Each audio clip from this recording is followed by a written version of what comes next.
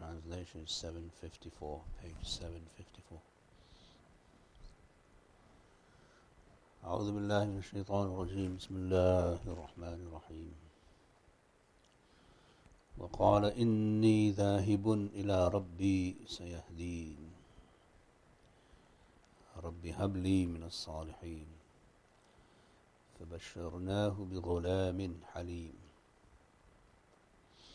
As Ibrahim alayhi salam now has been thrown into the fire, he comes out. He goes home to his father and he has a conversation with his father in which he tells his father he is misguided. And after some exchange, his father tells him to leave, meaning permanently, his house and also the town. So it is here that Ibrahim says, وَقَالَ إِنِّي ذَاهِبٌ إِلَىٰ رَبِّي, that I'm now going to leave. I'm not leaving your house. I'm leaving towards my Lord, who is going to guide me. So Ibrahim a.s. is convinced that he is on the right path, and he is convinced that his Lord will guide him towards further, inshallah, good things, and towards a path that will lead him towards success and felicity. This is how prophets behave, that although he has been forced out of his home and forced out of his town. Now this is the first hijrah of a human being for the sake of Allah, where Ibrahim a.s. leaves his father, his family, his town, and goes somewhere else to an unknown future. So hijrah requires usually that you go to a place where there is peace and security, but you don't have necessarily all the logistics in place to live and to survive. So there's an element of sacrifice there, as we know.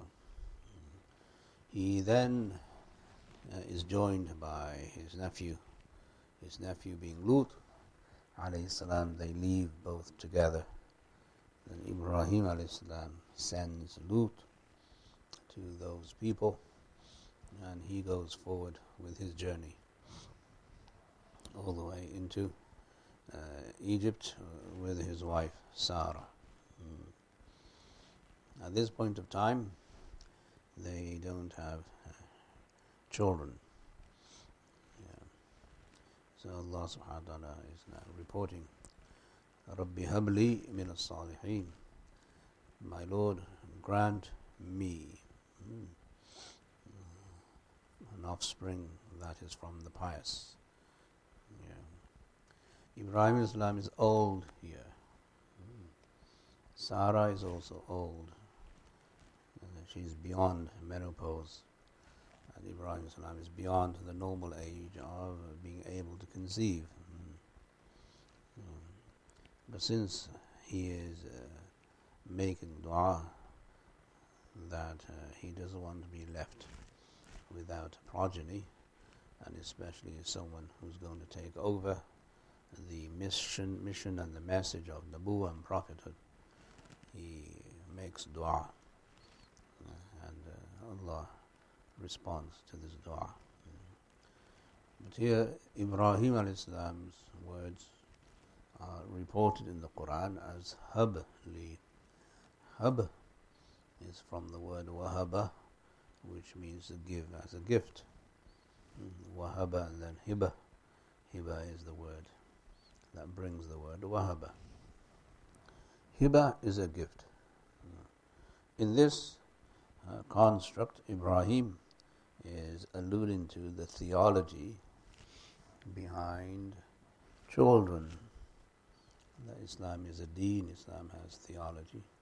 What is our understanding of children? Is it a God-given right that every married couple should have children? or is it purely a divine gift?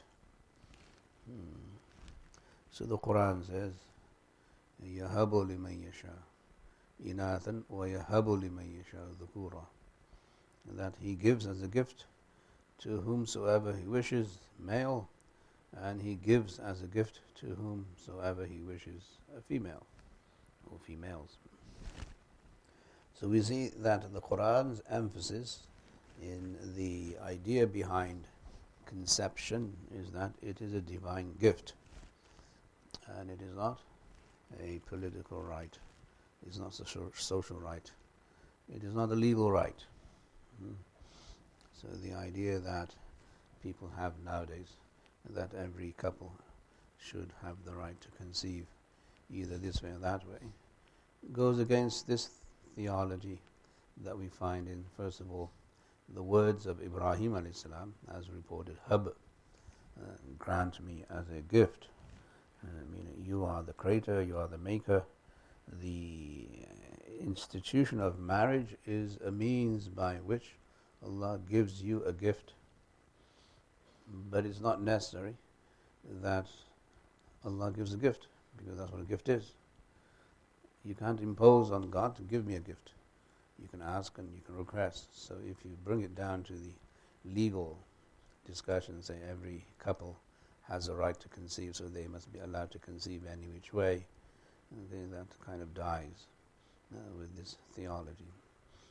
Number one. Number two, that this gift that Ibrahim is asking for is a miracle, okay? Because he's beyond the years of conception, and also his wife. So he's not asking for a regular divine order, he's asking for a very special divine order, which also must be included in your discussion. And thirdly, in history, in human history, we know that not every couple conceives. So the Prophet ﷺ had several wives, and he did not conceive from any of them except Khadija. So did he then go to Allah and say, give me a child? This is my right as a Nabi to give me an heir, and he didn't have any male heirs. He only had daughters. Right? So if the spirit of Islam is that everybody must have a male heir, then the Prophet ﷺ should have been the first one to demand from Allah that he is given a boy and a son as an heir to whatever. But that didn't happen.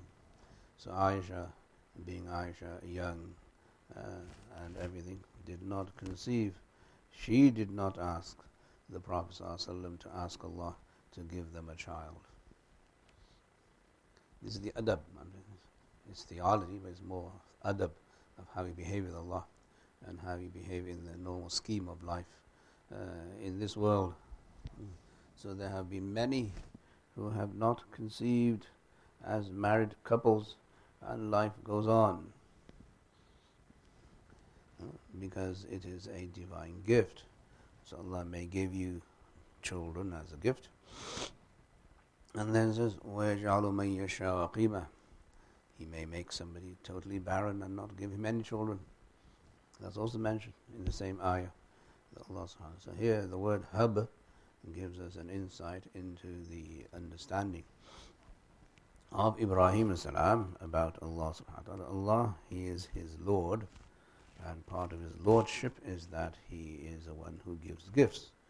And I'm asking you to give me a gift, although I'm beyond the age of conception. So he's not asking for ordinary means, he's asking for something else. That is there. That's number one. Habli min as-salihin. So he was given two children, one through Sarah and the other through Hajar, who is Ajar. And she came as a gift, a royal gift from the Egyptian king or whoever he was. Ibrahim was moving around that area just to find a place where he could live and so on. So The long story short, Hajar is a royal maid. So there's royalty there. It wasn't as if she was from the streets and she was a nobody. She knew the rules of how to behave as a noble woman. Yeah. And she knew the rules of how to raise children through nobility and with nobility. That is what Hajar is. So Allah subhanahu wa ta'ala says, فَبَشَّرْنَاهُ بِغُلَامٍ حَلِيمٍ. So we gave him glad tidings of a tolerant child, a tolerant boy, Halim. Where with Ishaq alayhi salam in that story, in Surah Al-Dhariyat, we say, وَبَشَّرْنَاهُ بِغُلَامٍ عَلِيمٍ, that we gave him glad tidings of a child, a boy, who will be knowledgeable. So for Ishaq, the word Alim is used, and for Ismail, the word Halim is used.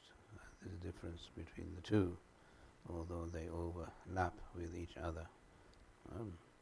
Alim is one who has knowledge, and Halim who has the fruit of knowledge, which is hilm, which is forbearance and tolerance and clemency and all of that. So he was someone who was exceptionally tolerant and patient. And as you know, you need patience in order to learn.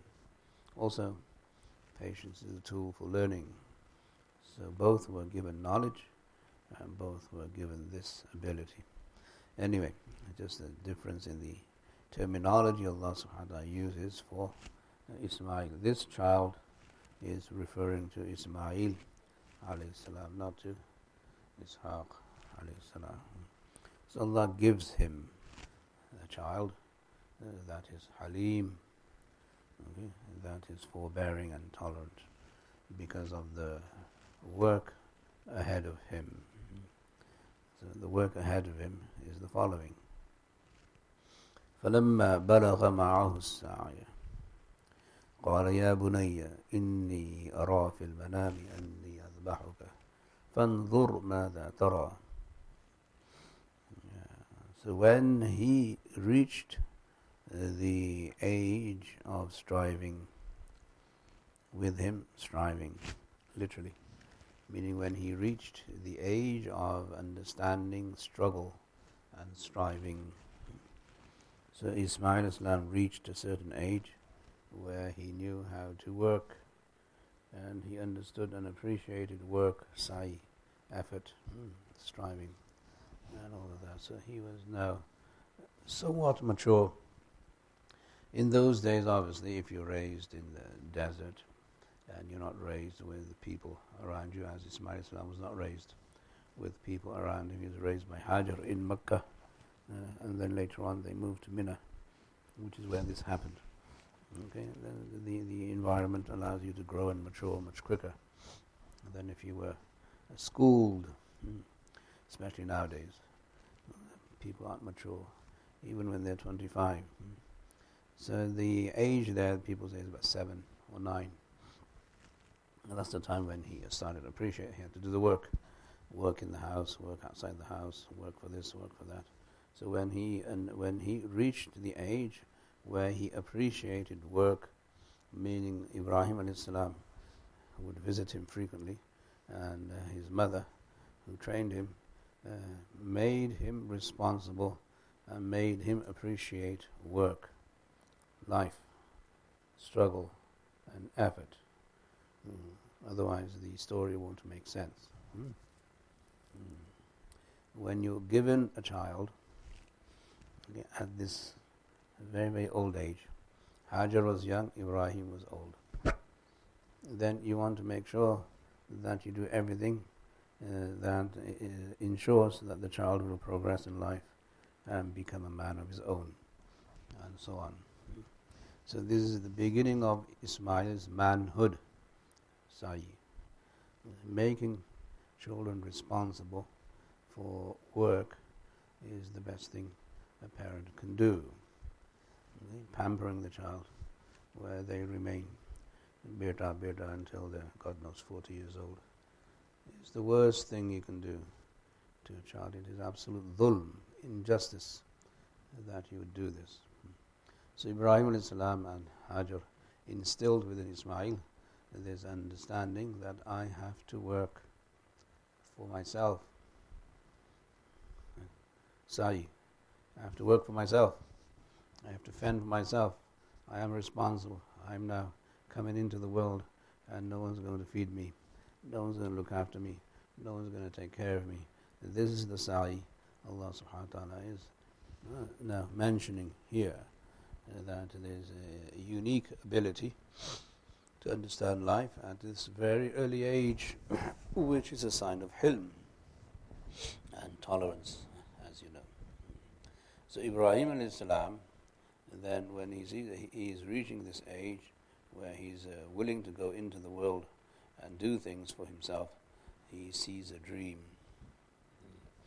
So as I said, at the old age you get a child, and when you get a child you want to make sure the child grows up to become something. And he sees a dream in which the dream tells him, what? Now you got to kill him. Right? The paradox of life. That's he's reached the age where he's going to live because he has sa'i. Allah gives him a dream which says, now kill him. So what do you do? قال يا بني إني أرى في المنام. O my son, I have seen in the dream, أني أذبحك, that indeed I am sacrificing you. I'm in the process of sacrificing you. فانظر, so you look. ماذا ترى, what do you see in it? What do you see in the dream? So this is another indication of the maturity of Ismail. Ismail is now able enough to understand perhaps what a dream means. Yes, whether he says 9 or 7, it doesn't matter, or 15, it doesn't matter. The fact is, Ismail salam is being now asked to look into the dream himself and see what does he see. He responds, قال, Ismail responds, يا أبت افعل ما تؤمر. Oh my father, you must do what you have been instructed to do. He doesn't say kill me. He doesn't say slaughter me. He says do what you're instructed to do, what you're ordered to do. Which is what he did. ستجدني إن شاء الله من الصابرين. Indeed, you will find me, through Allah's leave, from those who have sabr. I will be amongst those who are patient. Now, your instruction, if it's to slaughter me, then do that. I'll be patient. And if your instruction is something else, do that. I will be patient. So now he has understood that his role is to apply the rule of Allah, and every Nabi's dream is wahi. So Ibrahim alayhi salam now gets ready for this now. I see there is stress there, because he asks for a child at the end of his life. He gets a child that is ready, that is productive, and that is intelligent, and Allah shows him that he must sacrifice him. So that's the stress. That's the tension that's going through Ibrahim alayhi salam. He's a human being, right? So he's going to have these thoughts. What am I doing? But if Allah wants me to do this, then I will have to do it. Number two, the idea of sacrificing a human being was never established in human civilization as a practice. So Ibrahim alayhi salam is also thinking, why am I being asked to sacrifice a human being? That's not really in the realm of ibadah. Muslims don't sacrifice human beings. So why am I being asked to sacrifice human beings? That's the other tension in his mind. But he says, let's follow the hukum. So the hukum is this, we'll follow the hukum. We don't need to interpret or make ta'weel and do something that Allah doesn't want us to do. We'll do what He wants us to do. We won't ask about the Islamic justification of this. Okay? So there's a life justification. Allah, you gave me a child at this age, now you're asking me to kill him. And there's an Islamic justification. We don't sacrifice human beings in Islam. So he gets rid of both justifications and he says, okay, whatever Allah wants. That's the imtihan or the bala that Allah speaks of. Yeah. فَلَمَّا أَسْلَمَ وَتَلَّهُ لِلْجَبِينِ. So when they submitted, what did they submit to? What I just said. Ismail Islam submitted to whatever Allah wanted his father to do. Ibrahim Islam submitted at so many different levels, as I just mentioned. So when they both submitted, and he laid him down, وَطَلَّهُ لِلْجَبِينِ, he laid him down on his forehead. And he started to use his knife and started to cut his throat. And then it would not work, so he sharpened it again and again and again, and he changed positions of the neck and then also the throat, and nothing worked. Nothing worked. وَنَادَيْنَاهُ أَيَّا Ibrahim. Then we called him, O Ibrahim. We called Ibrahim from a distance, and we spoke to Ibrahim and said, قَدْ صَدَّقْتَ الرُّؤْيَا. Indeed, you have made your dream come true. You have confirmed your dream. So where is the confirmation of the dream? The dream said that I am sacrificing you, meaning in the process. The dream didn't say I sacrificed you in the past tense. So now you have confirmed the dream that you are in the process of sacrificing, which was the intent of Allah, that He would submit, leave all of these values and justifications, and do what He wanted him to do. So that is now tasdeeq, confirmation of the dream.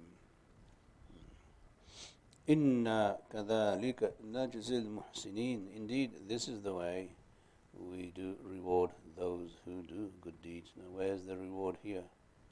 There's no reward here. How did we reward Ibrahim? One is that we allowed you to prove your integrity by following the command of Allah, and we also spared your son. So we allowed you to sacrifice without killing your son. That is the reward.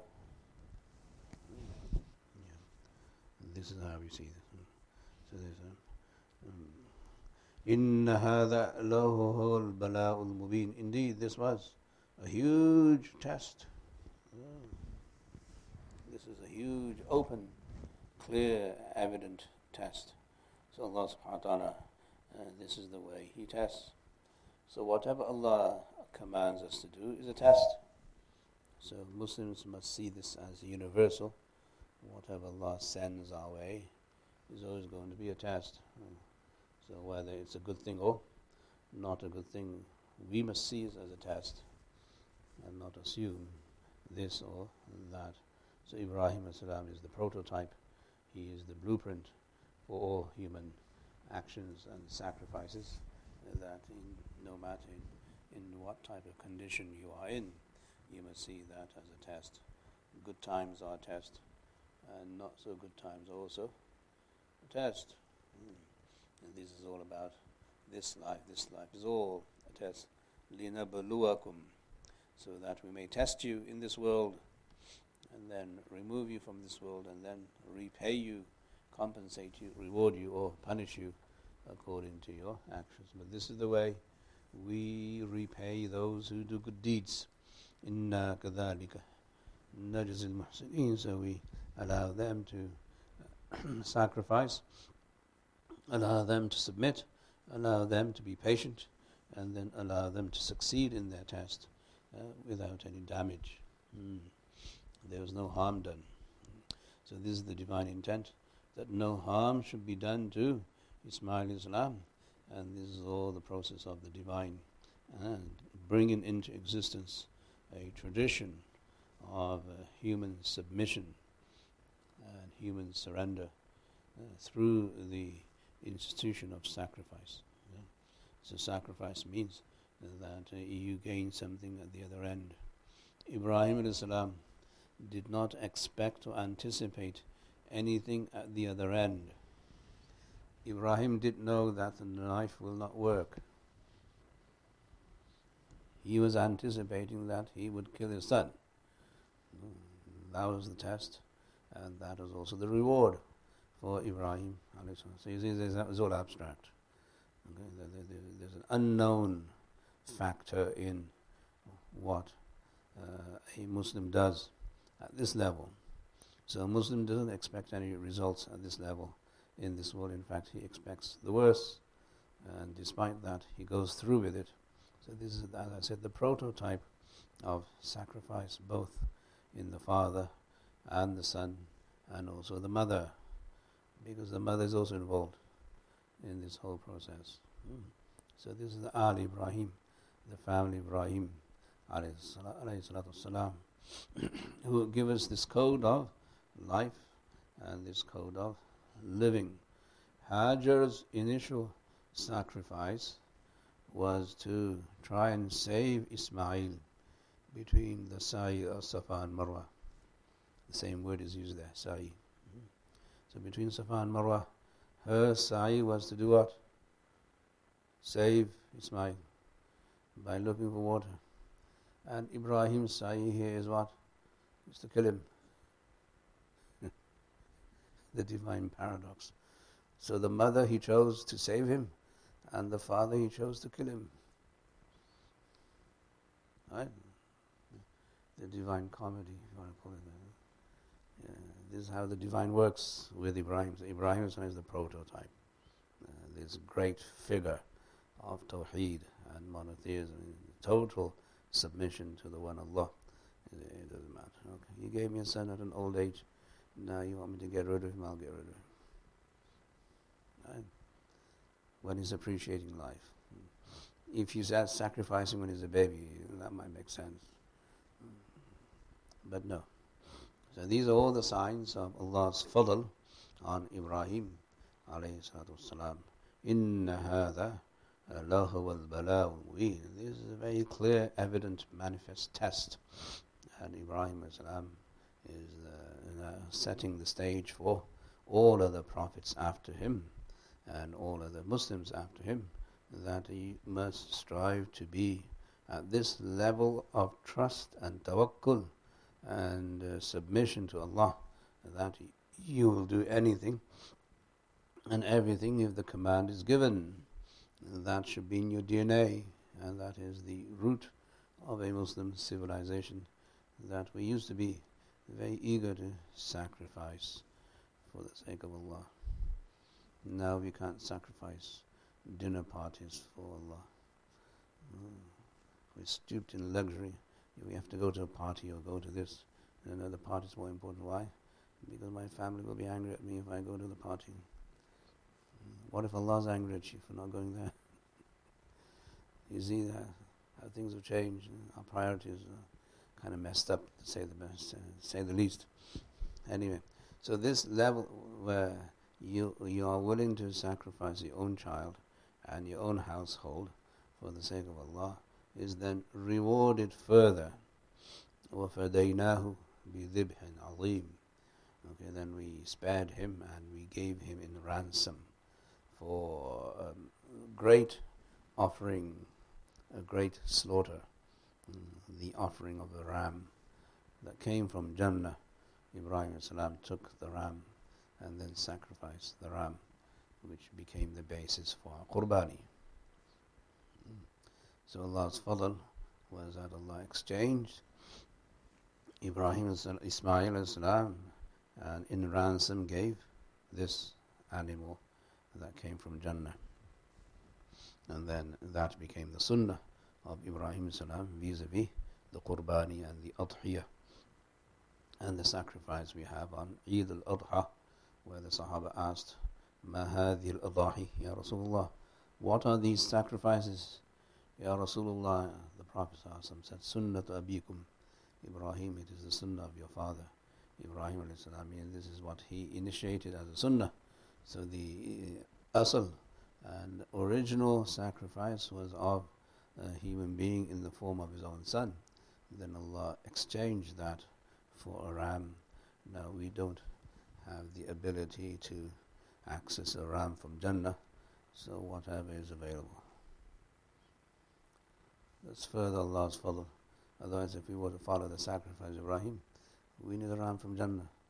But Allah made the Sharia easy on people. So any goat will do, any sheep will do, as long as it's intact and not damaged or deficient in any way, shape or form. Right. The ram that came from Jannah, in Jannah there's no blood. Right? But when something comes into earth in time and space, it assumes all the properties of time and space, and that's where the blood came from. Right? Otherwise in Jannah there's no blood. You have to remember that. As a side note, that this was a dhibah azim, the tremendous sacrifice or tremendous slaughtering of an animal. And they ate from that and they gave to people. And so on. That became the tradition of the Al Ibrahim. وَتَرَكْنَا عَلَيْهِ فِي الْآخِرِينَ. And indeed we left for him, behind him in later generations, we left for him something. The Quran doesn't say a good name, but it's implied. That is through the dua of Ibrahim alayhi salam.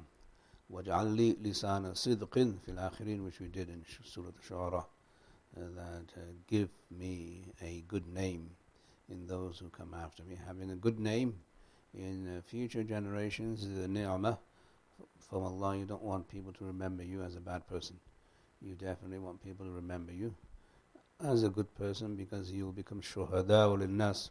You will become witnesses for people on the Day of Judgment. And if you witness altogether there is a bad person, then that's not a good sign. So Allah subhanahu wa ta'ala says, as a further ni'mah, we placed a good name for Ibrahim, and he is recognized by these three religions, Judaism, Christianity and Islam. They all recognize him as their prototype and patriarch and so on. So we gave him a good name. So we gave him this ability in the world to perform the utmost and the highest level of sacrifice, which was throughout his life. Throughout his life he did nothing but sacrifice. He sacrificed his body by being thrown into the fire. He sacrificed his father and his hometown by making hijrah, and he sacrificed so much, his own life in front of Namrud for the sake of Tawheed, and then he sacrificed his progeny for the sake of Allah. So Ibrahim alayhi salam's life is all about sacrifice. That's who Ibrahim is. Hijrah and what's called Qurbani, Adhiyah, and obviously with this, the issue of jihad. Salamun ala Ibrahim. Peace be upon Ibrahim alayhi salam. Peace, eternal peace be upon Ibrahim. Allah's declaration for Ibrahim is that salam, that there can be nothing that's going to hurt Ibrahim, nothing in the fire, nothing in front of Namrud, nothing even when he is trying to sacrifice his son with a sharp knife. Even there's only salam. There's only peace for Ibrahim. Whatever Ibrahim touches, there's peace. So salam ala Ibrahim fi dunya, and obviously fil akhirah. Plenty of salam for him. That's why we use the word salam. As we saw with Nuh alayhi salam, salamun ala Nuhin fil alameen. Salam on Nuh in all the worlds. Here there is salam, period, on Ibrahim. Whether he's here or there, doesn't matter. Wherever Ibrahim is, there is salam. كَذَلِكَ نَجْزِ الْمُحْسِنِينَ. Likewise, thus we do reward those who do good deeds. Okay. So in the story of the sacrifice, there were rewards, which I mentioned. And post-sacrifice, there is further reward for Ibrahim alayhi salam, in the sense that he has a good name. And the ummah of Muhammad sallallahu alaihi wasallam is asked to follow the millah of Ibrahim, which is also a jaza, it is a ni'mah, it's a blessing, that what we do by following Ibrahim is that he receives the rewards. All the sacrifices we make on Qurbani, all that reward goes back to where? Ibrahim. All of it. So there's a reward. And he will come on the Day of Judgment with all that reward in front of Allah and so on. إِنَّهُ مِنْ عِبَادِنَا الْمُؤْمِنِينَ. Indeed, he is from our believing servants. He is from our believing servants. He is from those who believe in Allah, trust in Allah, and do things for the sake of Allah. This is a testimony from Allah about Ibrahim alayhi salam, just in case people corrupt his name, as you know, in certain religious writings.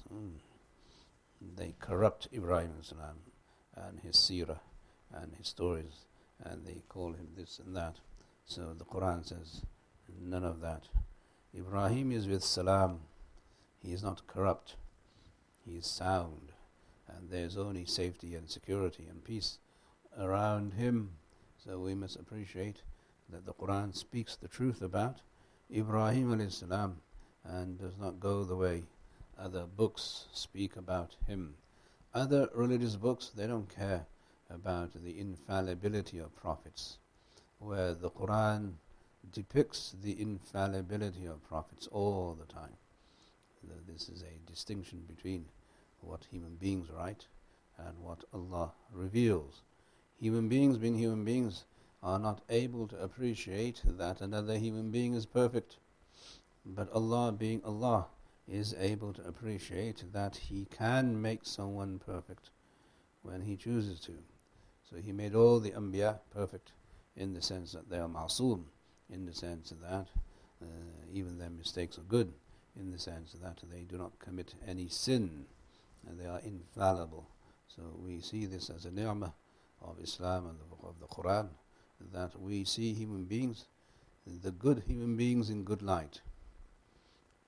We don't see good human beings in bad light. So this is how human beings must behave as a civilization. They appreciate the goodness, wherever it is, and they don't fall on their faces when they're describing the achievements and feats of human beings. So this is a societal message in the Quran. إِنَّهُ مِنْ عِبَادِنَا الْمُؤْمِنِينَ. Indeed, he is from our servants who is believing. So he believed in Allah, and he was straightforward and was upright, and he did all of this for the sake of Allah subhanahu wa ta'ala. The next few ayat deal with Ishaq alayhi salam, which inshallah we will consider the next time. We'll stop here. Jazakumullah khair. We'll see you all soon. Subhanallah wa bihamdihi, subhanakallah wa bihamdihi. Nashhadu an la ilaha illa anta nastaghfiruka.